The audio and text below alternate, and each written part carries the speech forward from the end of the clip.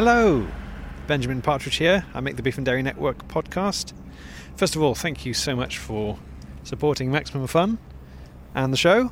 It's brilliant that you've done that, and as a result, you can access this bonus episode. I'm currently in very sunny Cardiff, South Wales, next to the River Taff. It's very nice. Lots of pigeons about. Other small black and white birds that I can't recognise. Just walk past some sick. I'm really painting the picture here. Anyway, so this bonus episode is made up of bits of recording that I've done over the past year that haven't made it into an episode in the end. Not always because they're not good enough, sometimes because they're not good enough for sure, but often because the episode is already too long, or it doesn't fit, or for any number of other reasons. But I thought you might be interested in listening to them, and yeah, I think they're worth listening to. So let's start with an interview from a live show which we recorded but never put out as a podcast episode. Last summer we spoke to the editor of Beef Week, Paul Tennant, about fake news. Now it's time for our first guest. The big issue in the world of agri-media this year has, of course, been the Beef Gazette's publishing of long-lens photographs of Bovine Farmers Union chairman Parsnip Flendercroft on the beach wearing only an ISIS flag. And worse than that, Crocs. But second to that has been an issue of trust. Sadly, the agricultural media isn't immune from the contagion of fake news. And in the past year, a number of stories have been run in the pages of the agricultural press which have been proven false. To get to the bottom of this mess, please welcome the editor of Beef Week, Paul Tennant. Thank you for having me, Ben. Hello, Paul. Thanks for coming to talk to us. First of all, congratulations on getting the editorship of Beef Week. It's been a long old journey for you to get there, hasn't it? Oh, absolutely. I mean, there has to be many, beef journalism enthusiasts here in the house, and you understand, like, when you hear editor-in-chief of Beef Week, it almost doesn't seem real, you know what I mean? I'm sort of the Anna Wintour of beef and dairy, and I don't take that lightly. It has always been a dream, of course, and so I attended, Arizona State University is one of the only accredited colleges that features a livestock journalism program, or live journal is the term of art. Well, we've got you in because one of your first things you did as the editor was to write this big, long front-page splash about fake news in the agricultural sector. Why is this suddenly happening?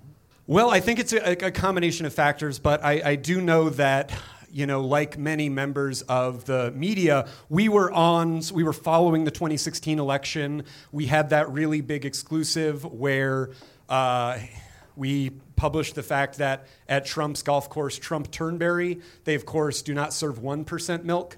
They only serve 2% milk and whole. And, of course, when that came out, everybody thought, he's dead in the water, man. It's over. He'll never get elected now. And, of course, that wasn't the case. And so I just remember talking to my mentor on the night of Trump's election. He was a legendary livestock journalist who, of course, he originally published the scoop that they were going to come out with prime rib. Before that, there was just rib. And he said, you know what? He said, now more than ever. And I truly believe that. So we're just out there and we're dedicated to separating the real from the fake, and that's what we do. Because, you know, we've got lots of people here, all of whom read the agricultural media. Of course. Yes. Can they trust what they read? I mean, it's tough. It is really tough. We find ourselves at a really bad moment in history in general for an administration with such a loose relationship to the truth. So many, not just us, we're a national publication. We have a national subscriber base. So many regional beef and dairy publications have closed in the past 10 years. The media landscape is collapsing. Do you know how many local beef and dairy publications there were in Wisconsin alone? There used to be 5. Now there are 6, but the additional one is just a ripoff of the other 5.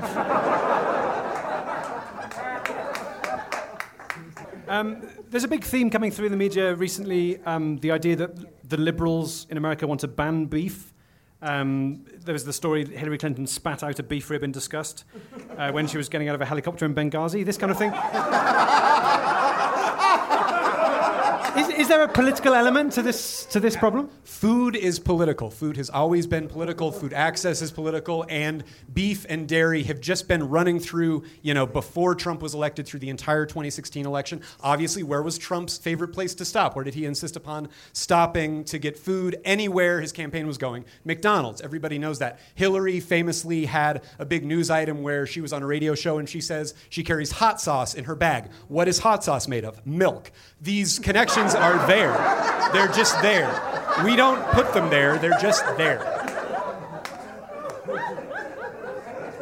What about, away from the kind of more established media, what about YouTube? Because only yesterday I was on YouTube and there was a kid on there, he's like 15 years old, and he's trying to claim on there that he'd heard there was a sort of grain replacement feed that can accelerate the growth of a calf by 36%. And then I looked into it, and the actual figure is 34%. So what makes a 15-year-old want to do something that sick? I will say this. I know this is going to make me sound like old man media, but YouTube is an engine for radicalization. It is designed to radicalize. It wants to make you radical. I was on YouTube the other day for 30 minutes, and when I looked up, I was wearing sunglasses and I had a skateboard.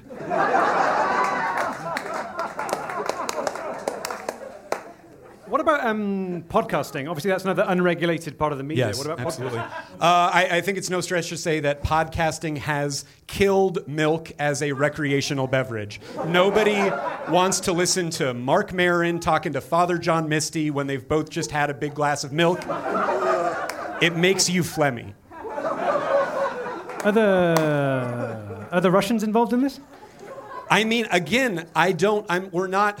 People say that, the media's going down this rabbit hole, it's a big witch hunt, and the connections are there. Michael Cohen met in the Seychelles with, among others, Eric Prince, the founder of Blackwater. What's the opposite of Blackwater? White water. What is milk? Milk is white water. It's just white water. There was a story in the press that you were kind of catfished by a Russian bot. Is that true? Yeah, I'm not proud of it. We had sort of gotten into I was DM'd by a source, and they said, I have some information about White Russians, the drink, which of course featured dairy. And so we sort of got into it, and it became very personal, very fast. I felt like I was in my own little spy movie. And anyway, it turns out that she is a server. She's just a server. Not a person who brings food in a restaurant, a box that makes beeps and information. And how far did this relationship go with the server? We had sex. Was it physical? We had sex. Just to wrap up, I mean, Beef Week is a name that people trust. But in your knowledge, have you ever published anything false? This won't be any secret to anybody here. We, of course, were embroiled in a scandal where we falsely published that actor John Travolta had died. And the lesson there is simply stay in your lane. Paul Tennant, thank you very much.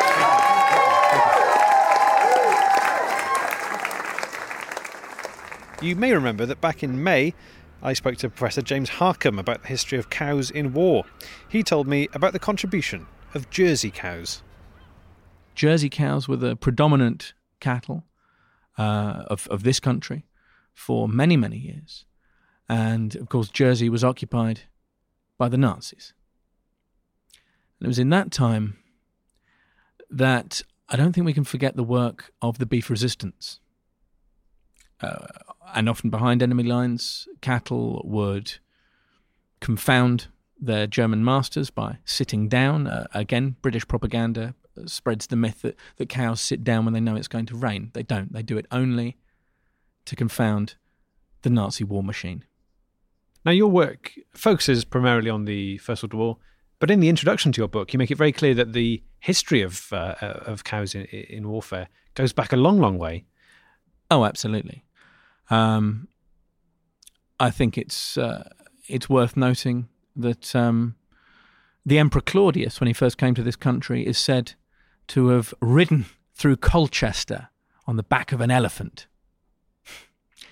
Now, if you examine that manuscript closely, I think we understand that that's 4 cows standing on top of each other. Rather than an elephant. Absolutely. Hannibal, the Carthaginian general, is said to have had war elephants.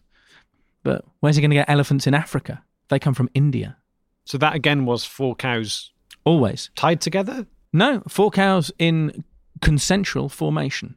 This is it. They're very intelligent animals, especially on a war footing. Because what is a cow? A cow is everything that you need in a war. It is... it's your supply train. It's fresh milk. It's a tank. It's an army of 5,000 men. One of the most challenging interviews I did this year was with YouTuber Retro Brian. In this clip, I tell Brian that I've been watching some of his computer game reviews and playthrough videos and found them quite alarming. I've been a bit negative so far, but I have to say, I didn't not enjoy the videos I've seen so far. The one about Echo the Dolphin was particularly beautiful. Especially, I don't know how you managed to get that real dolphin into this room and keep it happy. It's fun to have props, isn't it? Yeah. Because I think everybody's already talked about Echo the Dolphin a lot and been like, was or was it not inspired by ketamine? So I think really to get some more people interested in it, it's not enough to go into all the Geiger alien horrorscape stuff. You've got to be like, well, I've got an actual dolphin here. And let's get the dolphin actually playing the game. And let's get the dolphin actually on ketamine. Now, legally, ketamine, yeah, and I've had this conversation again with the haters, DCI, what's his name, whatever. Technically, it's illegal, I think, for humans, but they use it on horses. And I mean, you'll know in your line of work that dolphins are just one of the many horses of the sea. So really, what I was doing was just preemptively reducing any pain that dolphin might be about to or may not be about to experience, because obviously I didn't know what would unfold during those videos that were recorded live and uploaded as is, that we would end up putting the dolphin through tremendous pain during that. We didn't realise that dolphins do need access to more water than just like a little tumbler every now and then. I realise that now. We did have a lot of people in the comments, but this is the problem about on-demand video. If you're on Twitch, it's fine because they have the audience going, Brian, what are you doing? You can't have a dolphin just on a kind of chaise longue for 4 hours.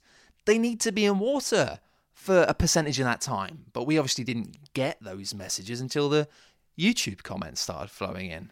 By which time people are already going, well, I want to see how this ends, and they skip right to the end, and they see how it ends, and then, of course, then everyone's an expert, being like, why would you do that to a dolphin? How could you not know? And it's like, well, you've seen the end, haven't you? But you didn't know at the start. We didn't know at the start. Everyone's an expert these days, By the way, there was a very rudimentary mistake you were making all the way through, that the hole on the top of a dolphin's head isn't called a K-hole. That's a blowhole. Yeah, I misheard that. Yeah. And it does make a lot more sense, because I think that when I was trying to enter the K-hole, I now realise that would have involved me taking drugs, not the dolphin. And I do feel bad about that, mainly because it's the first time we'd ever had anything to do with drugs on the channel, and I felt like I really let down a lot of our young audience people. I shouldn't have been even trying to enter a K-hole. That's to do with drugs. It's immoral. And as I say, anyone who deals drugs should be shot. And so I think that was definitely a lapse in my judgment. And I do feel sorry about what happened to the dolphin, obviously. I'm still next to the river. I'm now watching a police officer telling off a man for not using his bin properly. It's a wonderful day. Okay, next clip. Policeman Dexter Watley is the policeman in charge of Britain's motorways. In this previously unbroadcast clip, he tells me what the experience of seeing Parsnip Flendercroft drive backwards into the sea has changed about him and his work. I think lots of people have their own very personal perspective on what parsnip meant by his deeds that day. For me, it's all about letting things play out. Embrace the chaos. Chaos isn't a bad thing. Chaos is a way of nature correcting itself and of the world, being sustainable and happy and beautiful. And I have taken that philosophy into my work now. So we are now a non-interventionist motorway control centre. We're just a motorway centre, really. We just sort of watch things play out. And you know what? People still get from A to B. It's okay. We don't get involved in the little stuff. I think, we know, in fact, that people get from A to B. A lot of them are doing it even faster than they ever were, because we're not enforcing speed limits or anything like that anymore. There are more fatalities, yes, unarguably. The figures show that very clearly. I mean, for example, last week, on the M1, a horse box spilled over with quite a young, fairly untamed stallion in it. Stallion ran amok. 7 deaths. But a YouTube smash hit and a memorable day. And most people, the people that weren't killed, they got where they needed to be eventually. The stallion is dead, of course, but that'll happen, won't it? When you're a stallion and you make the choice to try and kick over a Dutch juggernaut full of tulips that's careering towards you at 70 miles an hour. In this clip, poet Michael Banyan tells me about a time when he had given up on love. Yes, it was something I'd put away in the glove compartment of my mind. Love, it was a box of travel sweets that I thought I would never unscrew the lid of and suck on again. Now, obviously, when you were a poet back in London and you were the Bovine Poet Laureate and you were riding high, yes, you and women went together like strawberries and cream. We certainly did.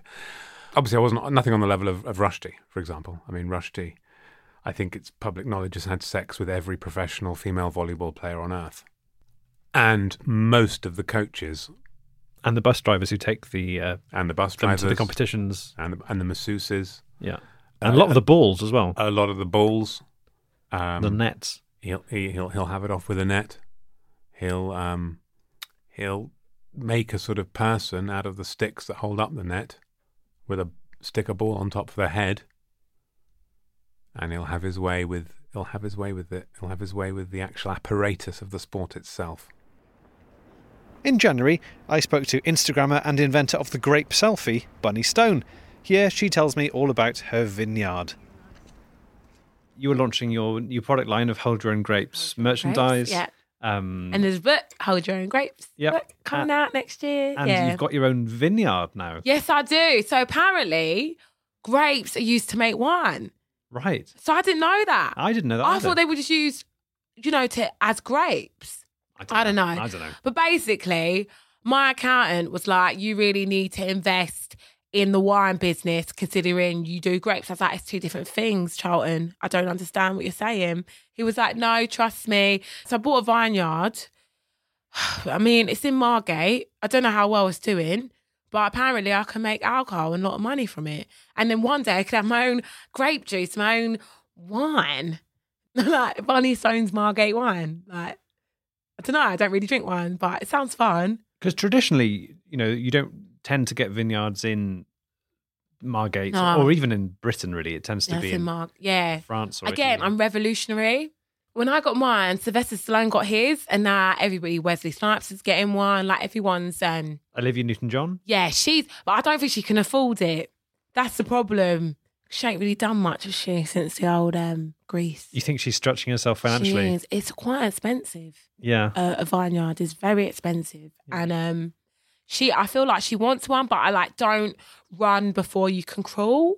What, you think she should maybe just get a single... Just chill out. Just grape plant? Get a grape plant, grape tree. And just live your best life that way. You don't need a whole vineyard, do you know what I mean? Come on, babe. How old is Greece? Do you know what I mean?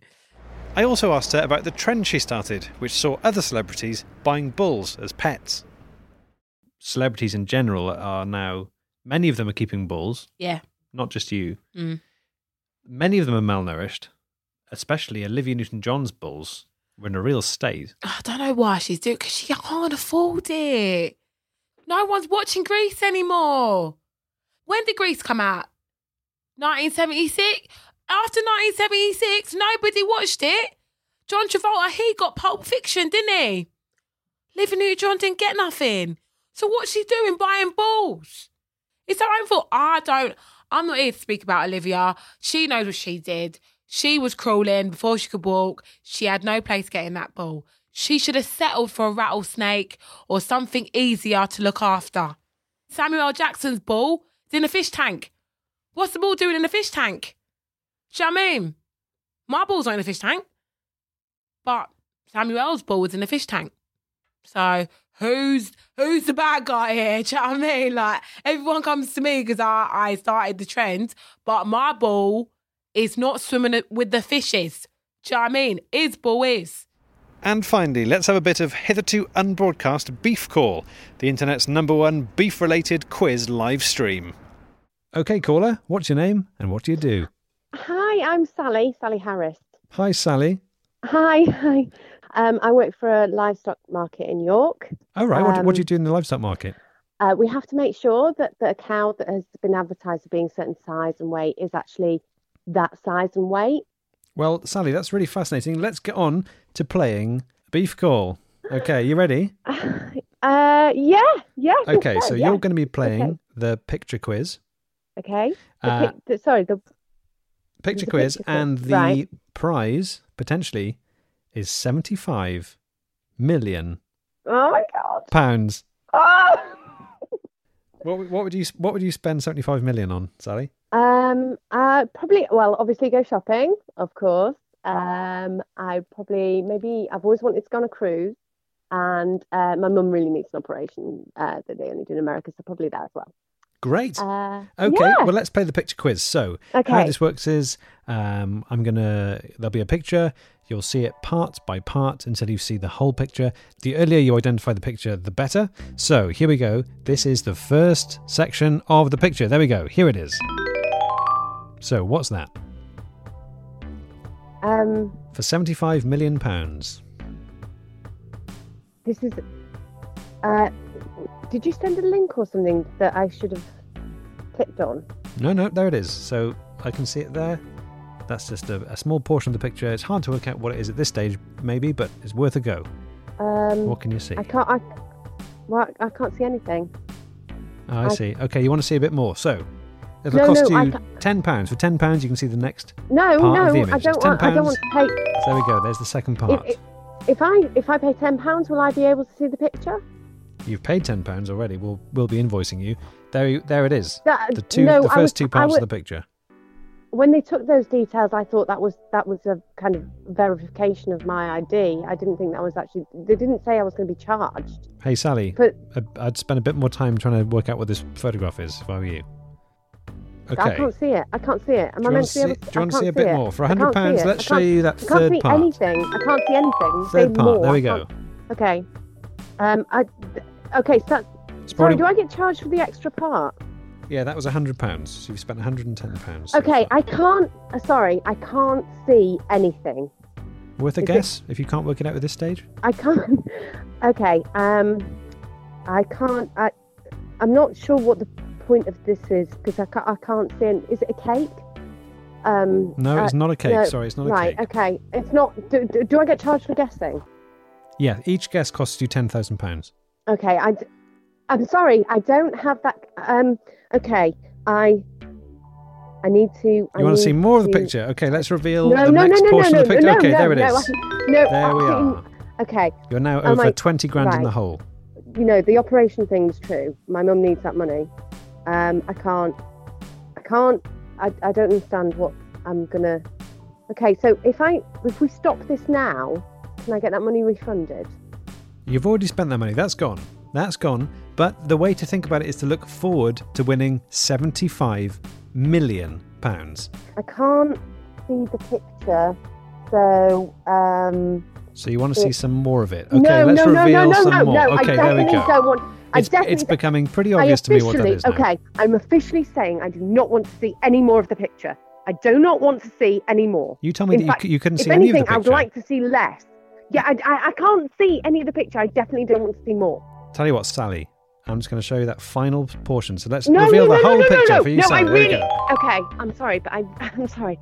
I really don't want you to show me any more of the picture. I can't, Sally, hey, I can't show you any more of the picture because I've already shown you the whole picture. So, what is it? I can't see any of the picture. Do you want some guesses? It's worth... I can't see any of the... You're not listening to me. You're not listening to me. It's worth guessing, I think.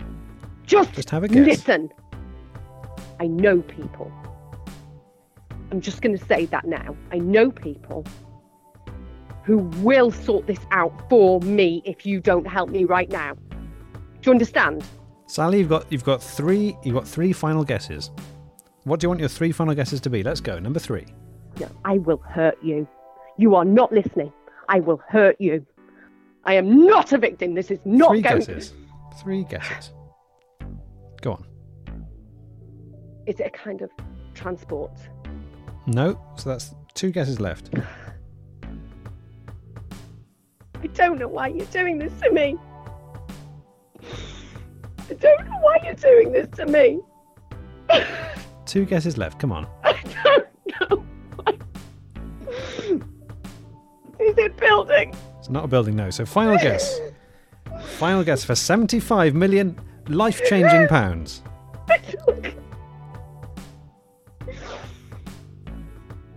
Is it a cow?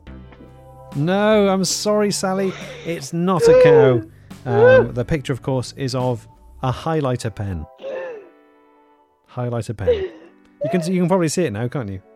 But No, I can't see it. well, you can't win them all. We'll send you an invoice. We'll round it down to around 100 grand. Thanks for playing. Do you want to try and guess the mystery voice, Sally? What? Do you want to guess the mystery voice? Okay. Yep, okay. Let's play the mystery voice. I'll have the roast beef, please, with gravy. Shaken, not stirred. Who do you think that was? Sean Connery. Sorry, Sally, it's not Sean Connery. Sorry. Thanks for calling Beef Call, Sally. It's been a real pleasure. Thank you.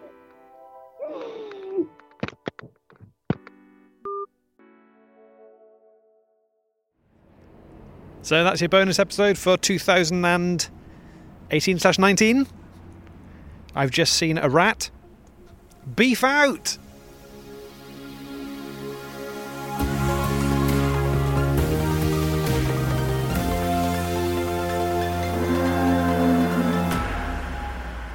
MaximumFun.org. Comedy and culture. Artist owned. Listener supported.